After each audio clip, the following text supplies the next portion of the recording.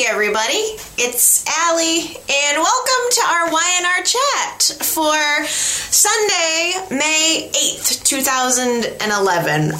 Well, the secret about Lucy's identity is out, and I'm almost shocked how out it is. Everybody in Genoa City knows that Lucy Abbott is actually Daniel and Daisy's child. And furthermore, everybody knows that Billy bought this child on the black market, which is a very black spot on his record. So it all started when Daniel coyly and shortly let out of the bag to Phyllis that maybe he knew where his child was all along. And the whole thing just unraveled from there. Phyllis figured it all out in a matter of minutes. I don't even know how she made the connection, but she just figured it out that Lucy was actually Daniel's child, and that's really all it took. She started talking suddenly about how Lucy is one of us. She's one of us, you know, she's our family and we need to have her. And she very quickly flew over to Billy and Victoria's house, regardless of Daniel's feelings, regardless of what he had to say on the topic. And as soon as she walked through the door at Billy and Victoria's house, Victoria just looked at Phyllis and she knew. It was hard enough for Billy and Victoria when the truth kind of came out that Daniel was actually their child's father. I mean, how awkward. In so many ways, how awkward. But when Phyllis walked through the door, Victoria just looked at her and she knew that Phyllis knew. I mean, the way Phyllis was looking at Lucy for the first time with new eyes, you know, as realizing that it was her granddaughter. And before things got ugly, and trust me, they did get ugly, things got really sad really quickly. They got really sad. Victoria is standing there clinging to Lucy, just clinging onto her for dear life. And Phyllis makes a simple request, "Can I hold her?" And Victoria totally reluctantly agrees. She puts Lucy into Phyllis's arms, and Phyllis holds her granddaughter in her arms for the very first time. And in that moment, for as annoying as Phyllis has been for weeks, badgering Daniel about his daughter and just knowing at this point that she has the intent of taking Lucy away from Billy and Victoria, in this moment, as she's holding her granddaughter, I just totally understood where she was coming from. I felt like this whole time I'm going to be thinking, "Oh, Phyllis, why are you doing this?" But it just in this moment, I understood where Phyllis was coming from. She lost custody of Daniel when Daniel was very little. She lost all of that time with him, and it's time that she never will be able to get back. And she's just never forgiven herself for that. And she actually said to Michael later in the week something like, "What would you give to stop your child from repeating your own worst mistake?" And I really identified with that too, because I mean, I have that instinct. I don't know if you guys have that instinct. It's like when you see someone who you think is making a mistake because you have made that mistake so many times, or one big time, whatever. You see somebody making that mistake and you desperately want to stop them. You know, you see where it's going and you want to stop them. But the only problem is that you can't stop somebody. People need to make their own mistakes. And I think Phyllis's heart was in the right place. She has all of this just personal regret. And she sees this opportunity to be the one thing that she never thought that she would want to be. a grandmother. I mean, this term has been following her around and just dogging her, for when she first found out about this baby, and now she's embracing the idea, and she just wants to make things right.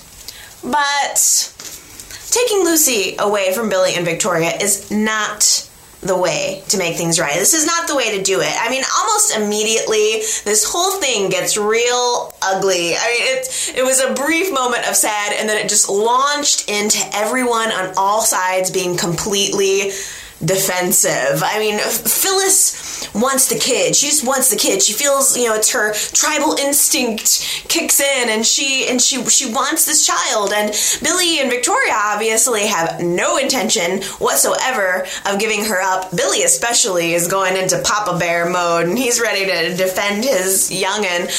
And Victoria really touched me this week, just in how devastated she was about this whole thing. And I mean, Daniel is caught in the middle. He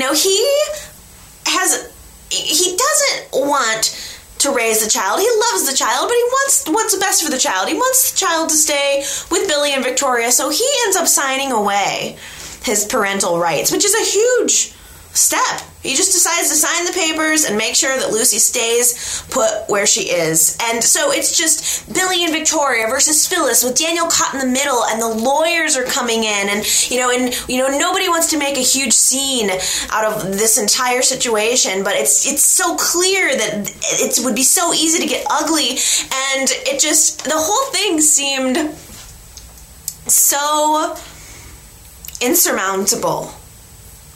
It seemed like they would never come to any kind of,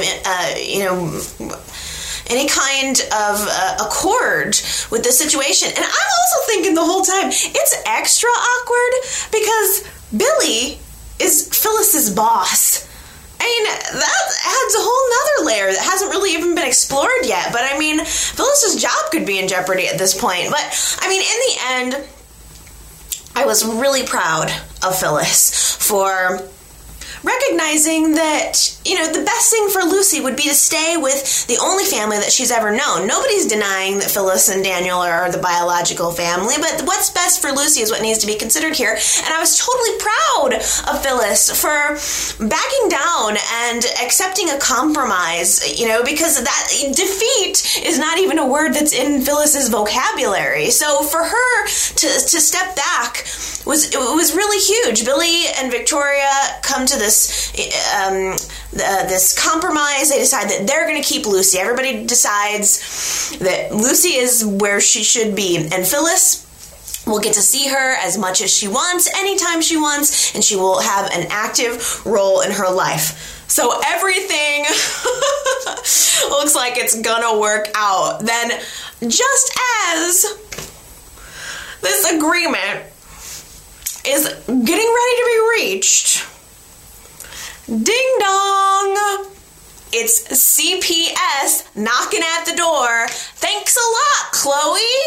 So, when everyone in Genoa City found out that Lucy was Daisy and Daniel's baby, and more scandalously, that Billy adopted her illegally, it was like pouring gasoline onto Chloe's already raging fire. Okay, she's already upset with Billy because he didn't listen to her about Jana. She warned him that Jana was a nut job, and Jana ended up running away with their kid. And now Chloe learns that, hey, there might be a little bit of retribution that could happen here. Billy bought his other daughter, bought her. And in Chloe's mind, she's like, this is not cool. Billy just accused me of being an unfit mother, and now this is what he's doing. So she decides to file for full custody of Delia. Okay? Yeah. That'll show him. That's gonna totally work. I'm so irritated, you guys. I'm so irritated because, for one thing, Billy threatened to take full custody of Delia, like, last month. Okay, we've already seen this. And now Chloe is just doing the exact same thing. It's the same thing over and over again. And I feel like the hypocrisy is thick up in here. I'm tired of it. I mean, who has the right to throw stones here? Certainly not people in glass houses, because Chloe is currently involved with a man, Kevin, who is being accused of kidnapping her daughter, Delia. Is it me? Or isn't that the reason that Sharon had her daughter taken away from her? The door swings both ways, and I think most importantly of all, I am so tired of people on this show filing for full custody. I'm tired of the threat of people's children being taken away from them. It happens like once every 2 months. And it's just ridiculous. I mean, the way people's kids are just getting ripped away from them willy-nilly, call me old-fashioned. Maybe it's me. Maybe it's just me. But I think it's a frivolous thing in our society to be filing for full custody every time. I mean, a child has 2 parents.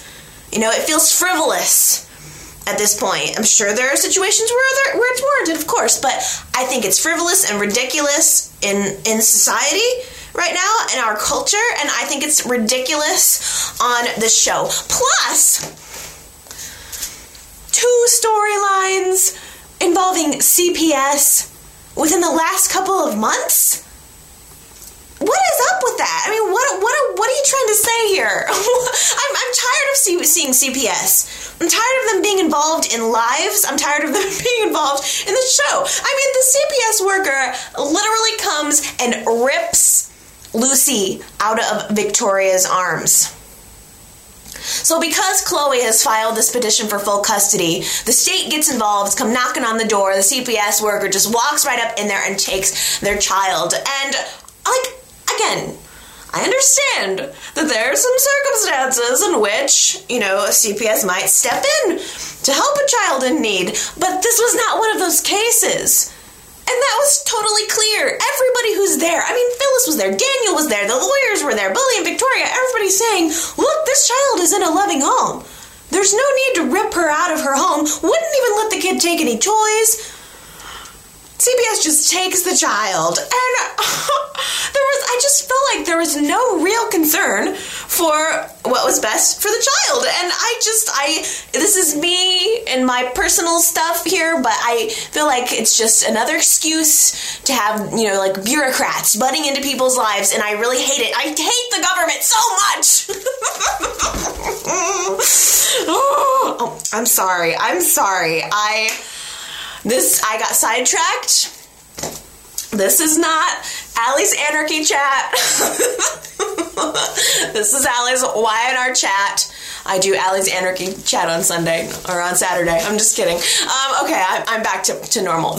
My point, friends, is... I'm gonna get flamed this week. But my point is... the families were so close to having everything worked out on their own. So close. It could have been quietly worked out amongst themselves, and now Lucy is stuck, wrapped up in a roll of red tape, and it sickens me, and I feel like this is going to completely destroy Billy and Victoria's relationship. Victoria doesn't even want to look at Billy right now, and who could blame her? He promised her that if he was giving her Lucy, putting Lucy in her arms, that Lucy was not going to be taken away, and that did not end up being true. Victoria is going through the loss of, having Reed and her several miscarriages. She's going through all of that again. All of these feelings are getting dredged up for her, and Ashley came in to support her this week, which I thought was really awesome. But there's no amount of support that's going to help her. This sucks for Victoria. She is the innocent bystander here. Maybe it's karma for everything that she's done, but either way, I wouldn't wish that upon anybody. And Phyllis... should have known that all of this magnanimousness from Phyllis was too good to be true. She was being too kind. She was compromising too much. I should have known it was too good to be true. Because now that the police are involved, and we're starting to see Daniel get a little bit soft on the subject of Lucy, Phyllis has this look in her eye like she is planning something sneaky. Kevin's trapped in the closet. He's trapped in the closet, in the closet. He's in the closet. Kevin's in the closet. He's in the closet, trapped in the closet. I cannot be the first person to make that joke. I guess if you don't know that song, it's not funny, but trust me, it's funny. It's hilarious. I barely even know what to say to you guys about the Kevin and Jana situation. It was crazy from beginning to end. Jana has kidnapped Kevin, and she thinks that she can force him into loving her again. She wants to break his will, break him down to get her to a point where he can love her again. So she's done being a nice girl, and she is ready to do whatever it takes to get her man. I mean, she's locking him in the closet at this old abandoned daycare center when she knows that Kevin has this history of being locked in the closet, and that that's terrifying for him, and she does it to him anyway out of love. She's pointing a gun at his head. If he comes out of the closet, she's handcuffing him to the chair. She gives him like an apple to eat. He can't even eat the apple on his own. She's like treating him like he's one of her daycare children. She's holding the apple up to his mouth and having him take a bite. It's so weird. And while he is in the closet, she's sitting out in this daycare room, cutting out a little construction paper, makeshift Ouija board, I guess to get advice on which route to take to Crazy Town. It's so weird. It's so all over the place. I mean, this whole thing is so all over the place.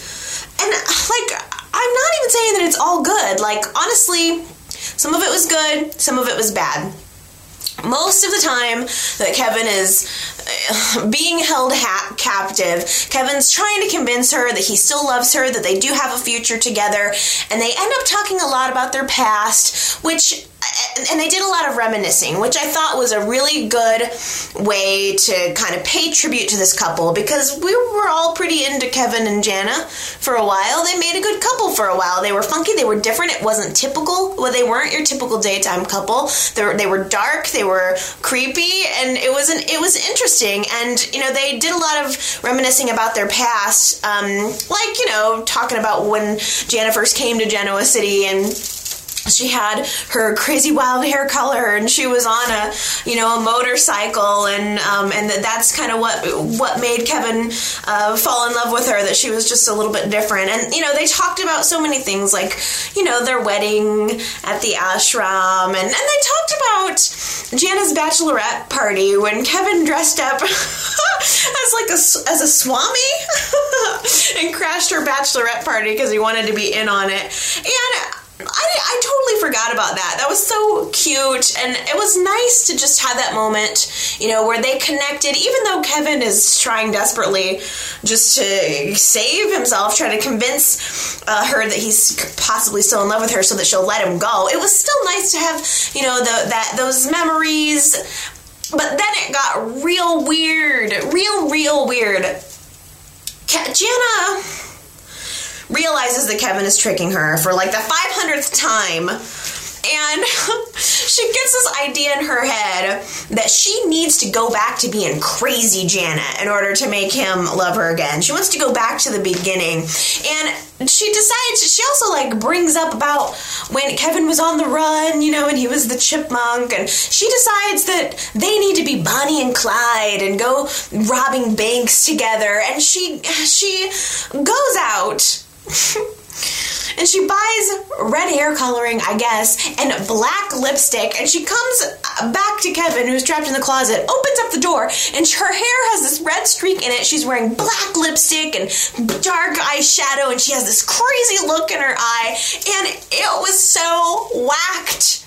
It was so whacked. She also, like, somehow ordered online the chipmunk head that Kevin wore when he was robbing banks before, and this is her huge plan. It was so weird. It was so all over the place. It was not cohesive at all, and I'm not just talking about Jana. The whole thing, unless that was the intent, but the whole thing just felt totally jarring. I didn't know what was going to happen next. It was so unbelievably weird. And while all of this is going on with Kevin and Jana, the madness, while Jana's doing freaking construction paper crafts, cutting out a little mask, a little clown mask for herself for when they go robbing banks, Gloria and Chloe and Catherine, meanwhile, back at home, are looking for Kevin. They realize that he's not a fugitive, that he's being held captive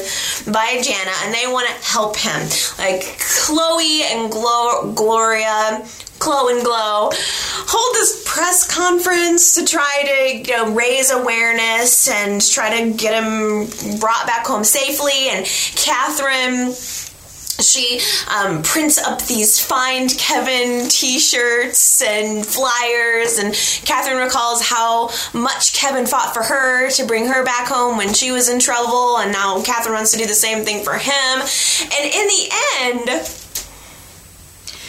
Jana ends up calling Chloe, who has a lot going on this week. Chloe has a lot going on this week.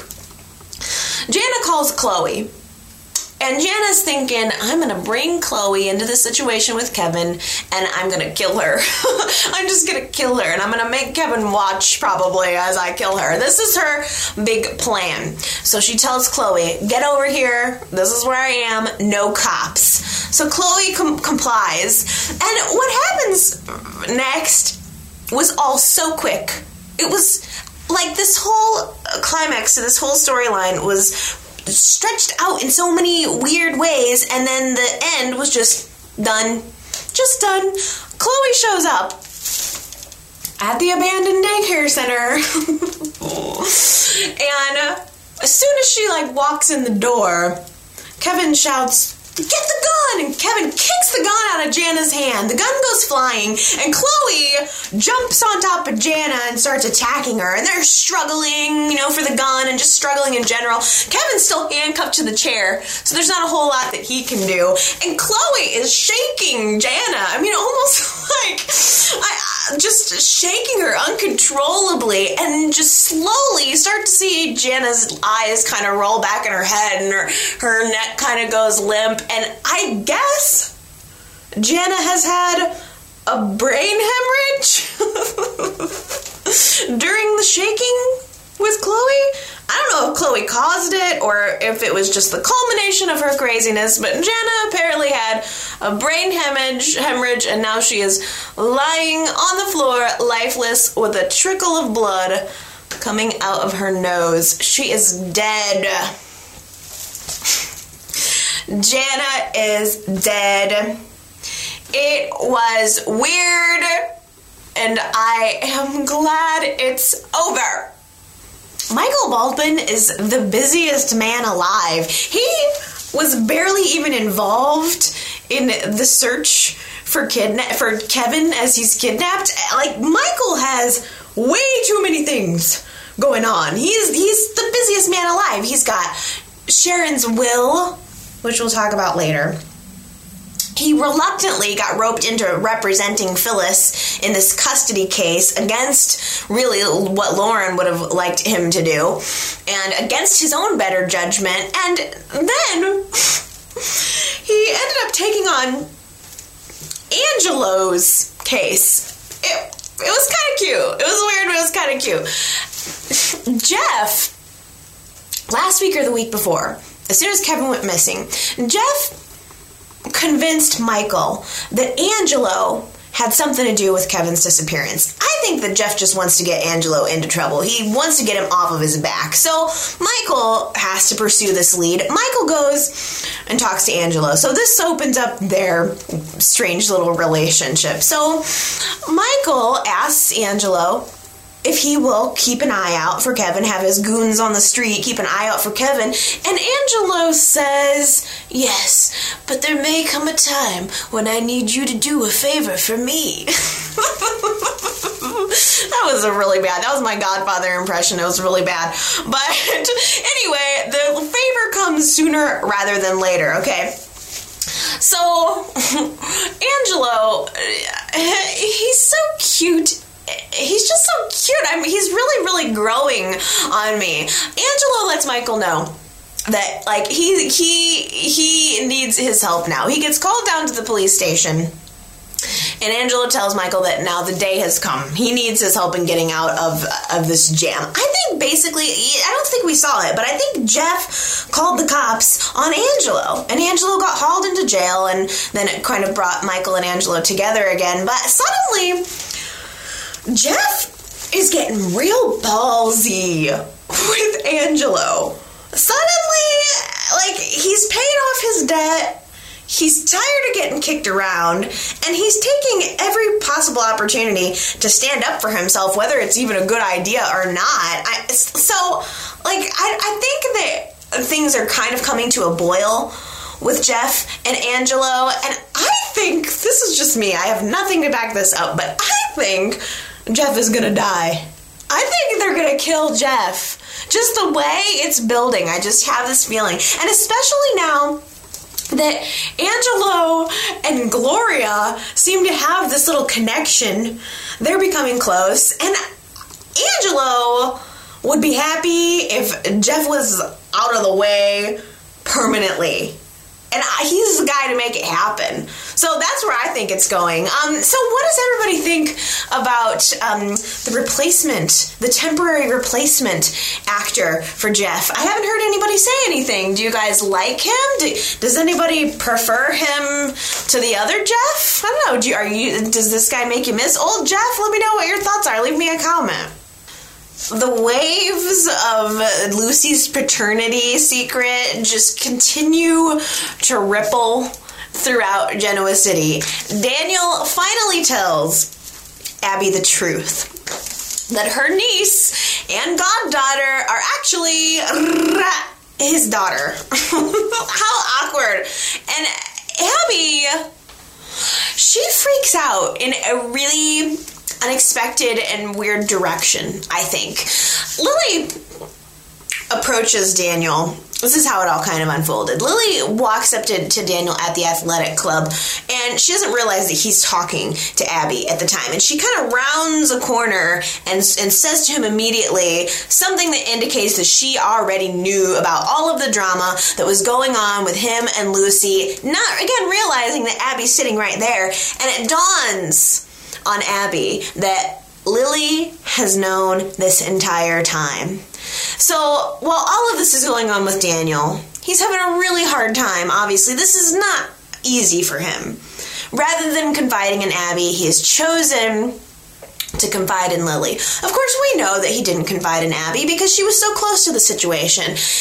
And I don't think that she would have handled it very well. And indeed, she really didn't, even after she found out. Like, instead of being upset with Daniel for not telling her, Abby's reaction was to be very upset at the Lily and Daniel situation. She suddenly becomes very insecure. That is her biggest worry about it. It's not mad at Daniel. It's mad about the potential of Daniel and Lily's relationship. And I think that Lily honestly just didn't know where to put these emotions. I think she's having a lot of emotions right now, and she just didn't know where else to channel them. And I didn't get a chance last week to talk about a really great scene that we saw with Abby in the church.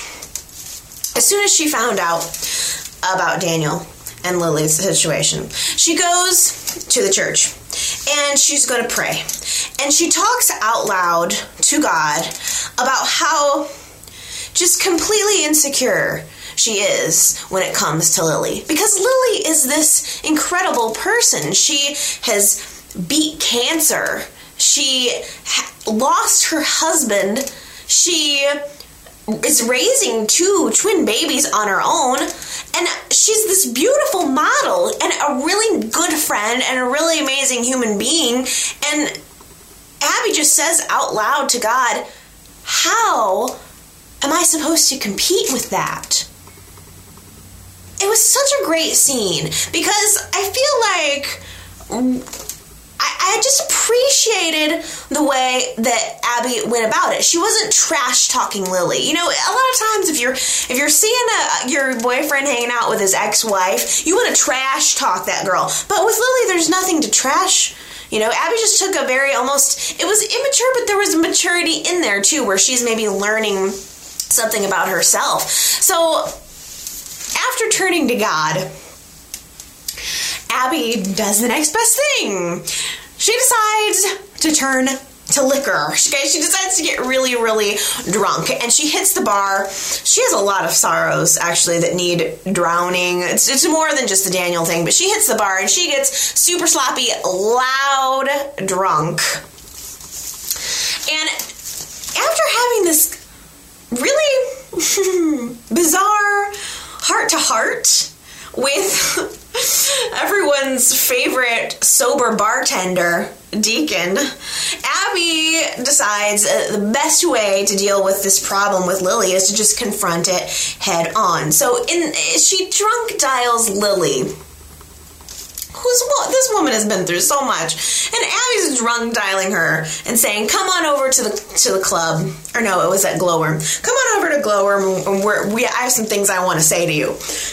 And the whole time you think that Abby is going to end up chewing Lily out. And she doesn't. She, again, just kind of says all of the same things that she said to God. She just repeats them, like, you know, "You're amazing and I can't compete with you." And it was almost like a plea, like, "Please don't take my man because you could completely have him. You're so much better than I am." And it was just, I really appreciated it. I thought it was a really interesting turn of events. And of course, Lily's sitting there like, "I don't want your man. I'm having an affair with my ghost husband." You know, she's not interested. She's not thinking about anything except for Cain. And here Abby's just like laying this on her, and Lily's so humble, and so she just does the right thing always. And Lily tries to smooth things out, like, "There's nothing going on between me and Daniel." And Daniel comes in and he tries to reassure Abby that there's nothing really going on between them. But Abby is just not rational at this point. Or maybe she is, maybe she's completely right. Maybe she realizes that it's really only a matter of time before Daniel gets fed up with all of this crap. And it really is. It really may well be. I mean, Daniel's going through this growing pain, you know, with Lucy. And it's time for her to start going through those growing pains, too. I really hope that this marks a turning point for Abby. I would like to see her give up on this whole naked heiress thing. It is so over. And I'd like to see her start thinking about how she can become her own amazing, independent woman. It's time, and she certainly has enough cash to get a good head start.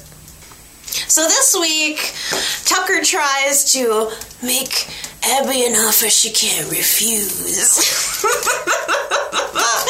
2 Godfather references, all jam-packed into one Wine Our Chat vlog. What more can you ask for, folks? So, it's $300 per share for all of Abby's Newman stock that she got from Brad when he died, which is a sizable chunk. And a really good offer. Tucker offers her like mad money that she really needs right now, $300 per share. Now, Tucker claims that he wanted to buy these shares from Abby in order to give them as a wedding present to Ashley. Now, everybody knows that Tucker wants to get a piece of Newman Enterprises for himself. And if he's marrying Ashley next week, everything she owns, he owns. So, I mean, it's totally transparent, and it bothers me that he used that as a ruse. And Ashley, he was smart enough, by the way, to clue Ashley in about it and try and tell her that he's getting ready to purchase these shares from Abby as a grand romantic gesture. And Ashley she's accepting it. She is, in fact, eating it up with a spoon. She thinks that this is such an amazing gift. Most women get a piece of jewelry from their fiancés, and I'm getting all of these Newman stock options because Ashley genuinely does want to merge Beauty of Nature with Jabot to create a good cosmetic firm. A huge cosmetic firm. I just hate to see Ashley getting played, and I do think that Tucker likes her or loves her, and I do like Tucker, but I just thought that whole thing with Abby and the way he approached it as if it was for Ashley when we all know damn well it's for him. I thought that whole thing was sketch. It was just sketch city, and I don't know if Tucker and Ashley are even going to end up getting married next week or not. I mean, I feel like Tucker is just way more like Victor than Ashley would like to admit. It's kind of sad, and I really hate seeing her get caught up in the same old thing. And Abby tried desperately to convince Ashley not to marry Tucker because this wedding is coming up next week, and Abby's like, don't marry him. He is sketchy. But Abby, she doesn't know how to communicate. She can only be a brat. I mean, she has a series of emotions that she needs to get out, and she doesn't know how to communicate properly or like an adult whatsoever. So she ends up screaming at Ashley to not marry Tucker, and it was a very loud, very public, and very brutal argument between Abby and Ashley. And it was heartbreaking, to be honest with you. Just, Abby was showing her mom no respect. I mean, Ashley, she is delicate, but she's not that delicate. She has the ability to make her own decisions. Everyone kind of treats her like she is this little delicate flower. But I think that, Ashley has to have somewhat of her eyes open when it comes to Tucker. But I just feel like there was no respect whatsoever from Abby to her mother, and it just. And especially for that conversation to be happening out in public, it was really horrible. And the worst part was the whole thing ended in Abby screaming at Ashley, how many men do you have to let walk all over you? Just, what a great way to make Ashley feel weak and untrusted and just like a piece of trash. I just really hated that whole thing because I really liked Ashley, and I want to believe that Tucker can come around and that he can be a good guy when push comes to shove. But it also, I guess, gives me some more insight into why Abby is the way she is. I mean, she's watched her mom hop from man to man, and quite powerful men, for all of her life, and she doesn't want that for herself. She doesn't want to follow that path, which I think is why she revels in going head to head with these strong men, and especially with Tucker. So Abby turns around and she decides that, oh no, Tucker is not going to be getting these stocks. She is going to sell them to Jack for $299 a share. That's $1 less than what Tucker offered her. Not $1 more. $1 less. Just to stick it to Tucker. Like, it's not even about the money. I just didn't want you to have the shares. And so Abby gets this really choice opportunity to stick it to Tucker. And probably most importantly, Jack gets this opportunity to stick it to Victor. Because now Jack owns a sizable part of Newman Enterprises. I mean, it's not a small thing. I mean, ladies and gentlemen, Jack Abbott owns a piece of Newman Enterprises, and it's it's going to be interesting. I think this is the groundwork for some very cool business storylines to come. And how long do you think it took for Jack to run over to Victor's house to rub it in? 3 seconds, maybe 4 seconds. Because Jack rushes right over the ranch, walks in the front door with this look on his face like he is the cat who ate the canary. Of course, Victor played it cool. He did not let Jack know how upset he was, but Victor felt totally betrayed by Abby's decision to sell her shares in his family company to Victor's worst enemy. And I guess the thing is, I don't even think that occurred to Abby. I don't think that was in her thought process, because Abby and Victor were starting to make some progress on their relationship, and I really don't think that she meant to do that to get back at Victor. I think she did it completely impulsively, completely thoughtlessly, which is pretty much her style, and I don't think she did it to hurt Victor. But Victor was hurt nonetheless, and Diane, his wife du jour, tries to comfort him. You know, she knows that that's gotta hurt, and she tries to be there to get him to talk about it, but Victor does not want to talk about it with Diane.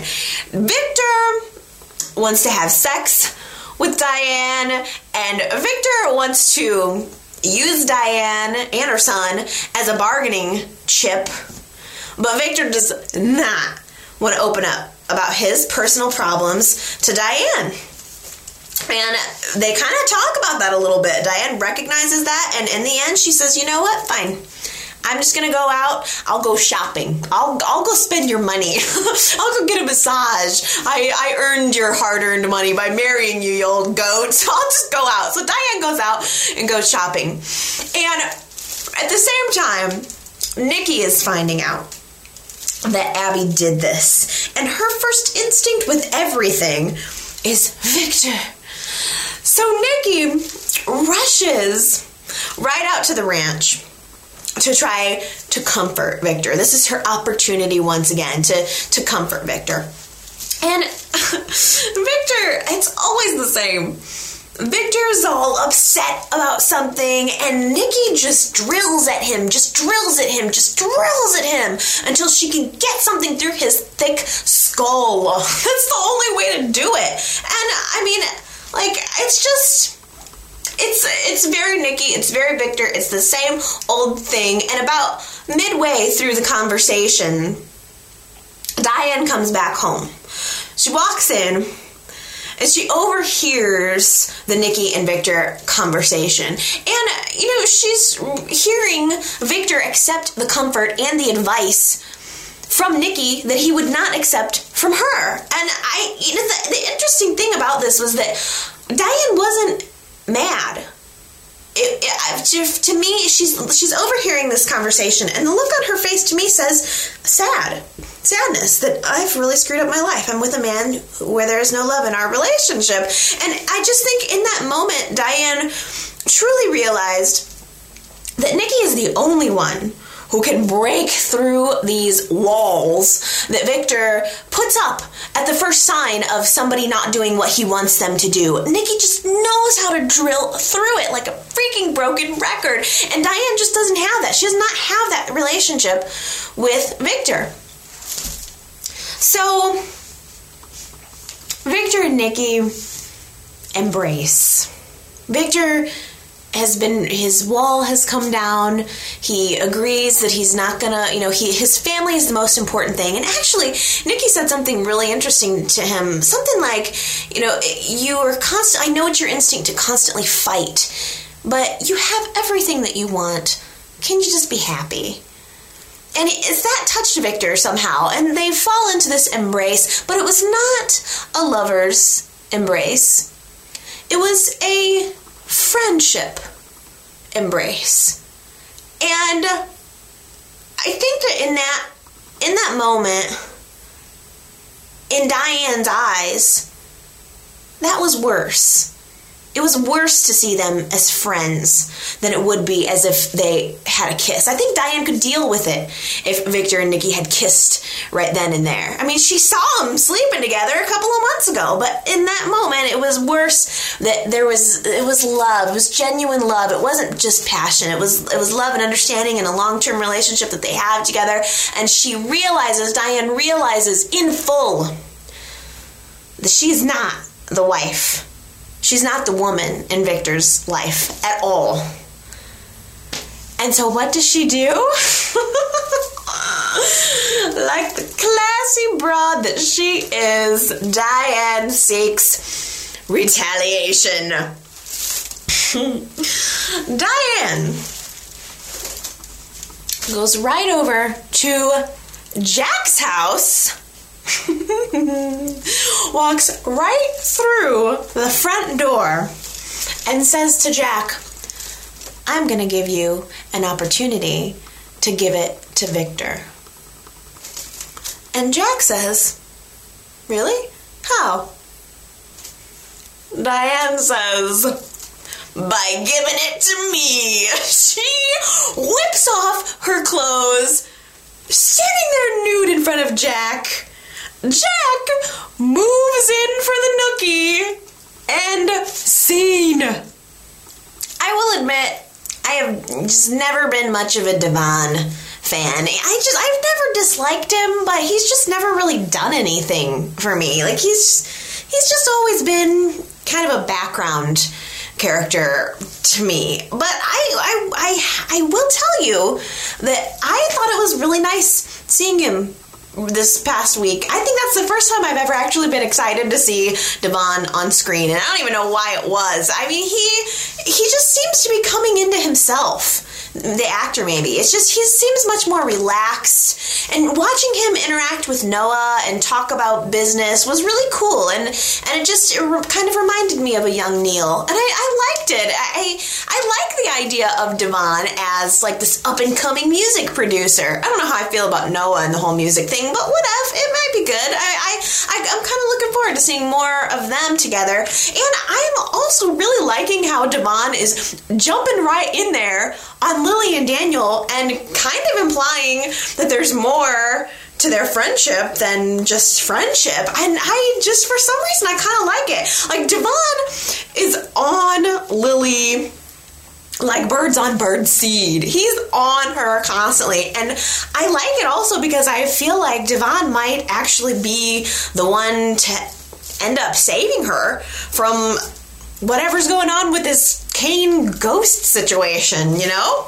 Well, actually, I guess I shouldn't say Kane's ghost, because we can finally, I think, rule out that possibility. It's gone. There's no more possibility that it's just otherworldly, that Kane is a ghost and coming to visit Lily, because dead men don't use cell phones, okay? This is not an angel anymore. After another encounter with Lily and Bad Kane, which is what I'm gonna call him now. He's Bad Kane now. Bad Kane pulled a cell phone out of his pocket and started to dial. And I feel now solidified in my evil twin theory. I think this is not an angel Kane. This is an evil twin Kane. And he said one thing this week that made me have a bit of a hint about where we might be going with all of this, finally. So, Bad Kane told Lily that he wants her to bring the babies to see him. He wants Lily to bring the babies to the grave site. And I'm wondering, why is that? Why is that? Because I heard a little rumor that an actress has been cast to come play Kane's mom. So with that in mind, if Kane really was involved in this mob family, then I'm kind of wondering if this whole bad evil Cain twin thing is part of a plan for that side of the family to get their hands on Cain and Lily's children and bring them back into their family, bring them back to Australia. I wonder if that's where we're going, which could have some interesting implications, especially where maybe Colin and Jill are concerned. It could be interwoven. So we'll see. We'll see if that's where it's going. But until then, God forbid Lily tell anyone that she's seeing Cain's ghost, or CPS will start knocking at her door. Ooh, I almost completely forgot to comment about Malcolm and Sophia and Neil. So, what happened this week? Sophia, of course, is pregnant. And now we're getting to the point where we're trying to calculate when exactly she got pregnant. And things are very tense between her and Neil. And they're trying to calculate the date. Meanwhile, Malcolm, totally happy, totally clueless, celebrating the fact that he's going to be a father. At every given moment, he's nudging Neil, saying, hey, I'm going to be a father. Well, during one of these very intense moments between Sophia and Neil, Olivia, who, by the way, very nice to see, really enjoying the Olivia right now. Olivia happens to kind of see a little moment between Sophia and Neil, totally figures the whole thing out. Just immediately figures the whole thing out. She confronts Sophia, not Neil, Sophia.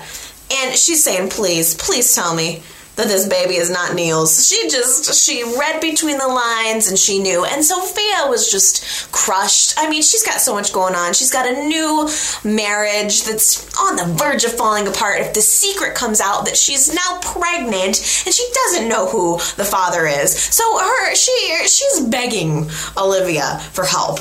And Olivia's trying to help her calculate when exactly the baby could have been conceived. And get this. They calculate together, and Olivia decides that the baby would have had to have been conceived between February 22nd and February 24th. And Sophia, she says out loud, oh no, that's the worst possible date, because Neil and I made love on the 23rd. It's just so obvious. I mean, okay.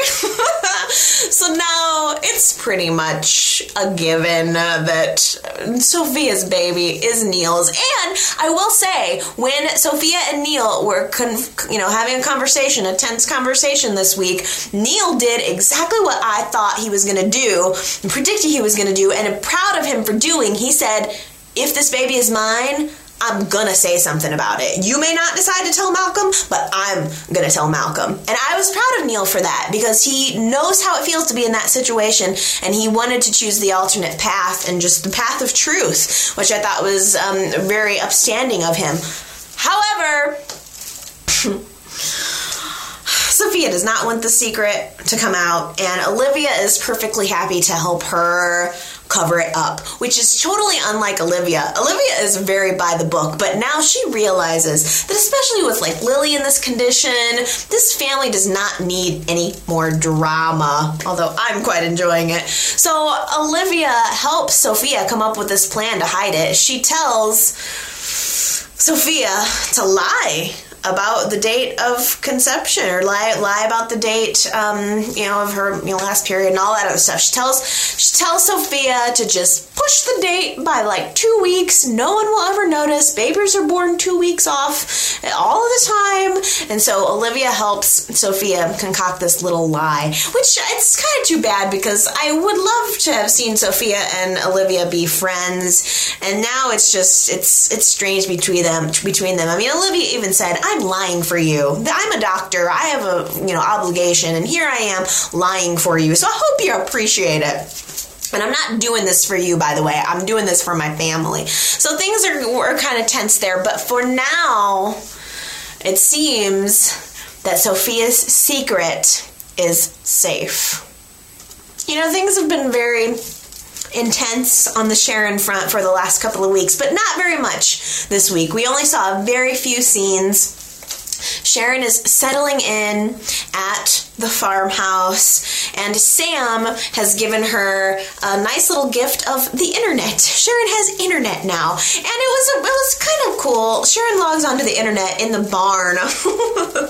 Crying out loud, I barely get internet connection in my stupid old house. She's getting internet connection in the barn. Although it's cool, because like when this whole thing happened to Victor, when he went off into his farm world, it was so much more cut off. Sam is kind of hip.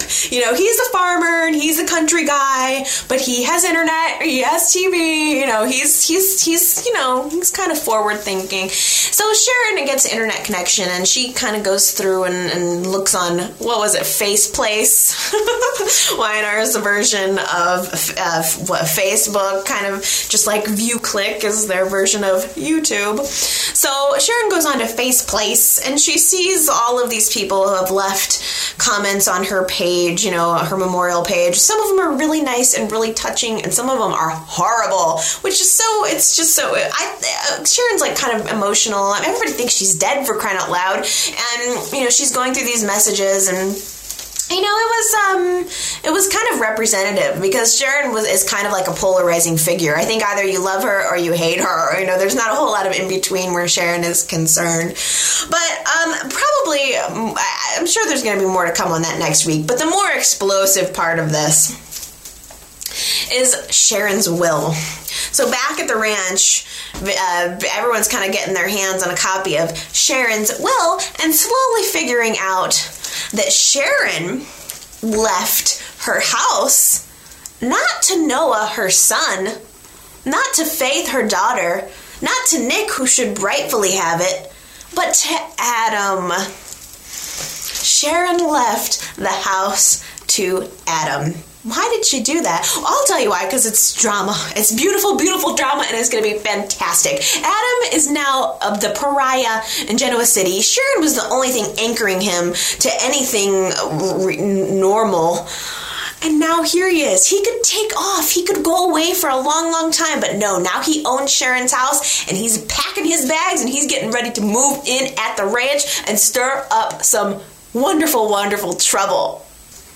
Okay, you guys, that does it for me. I hope that you enjoyed it. I've had a world of computer issues this week, and it's still going on right now, so I'm hoping that this is being posted on time without any troubles. It's been kind of a crazy week. You know, does anybody watch YNR online? Or do you guys, I think I've asked you this before, but do you guys watch it live, or do you tape it or TiVo it, or do you watch it online? Because I watch it online, and somehow Wednesday's show got uploaded from CBS, I guess. I typically watch it on what used to be Fancast. I think it's now called Xfinity, but that's where I watch it. But it's the same feed that you get from CBS.com, and I double-checked. But this week, Wednesday's show was posted without any music track. It was really, really freaking weird. Like, all of the scenes had audio, and you could even hear, like, in the restaurant, there was background noise that was put into there. But there was no music track. Not the opening sequence, not the ending sequence, and most importantly, no music over any of the scenes. And it was a totally foreign viewing experience. And it really made me realize what a difference the music makes. I mean, it might still be posted. You should go check it out, because it's just weird. I mean, like, the music ties all of the scenes together. You know, it kind of makes it sort of a fluid thing, and it ends scenes with a really big bang. You know, the music just adds so much to the show. And not having it really made me appreciate how wonderful it is, and the incredible element that it adds to the storytelling. So, anyway, that's just an observation from me. I wonder if anybody else noticed it. Well, it's been a really crazy week. It'll probably be another really crazy week, but not as crazy as it is in Genoa City. I just need to thank the Lord that my life is not that crazy. But we'll be back next week to chat about all of the crazy. I hope that you guys are enjoying YNR and that you're enjoying my chat and that you leave me a comment and let me know what you think about all of the jazz that's going on this week's show or next week's show. I always look forward to hearing from you. All right, you guys, have an awesome week. I love you lots, and I'll talk to you next time. Bye.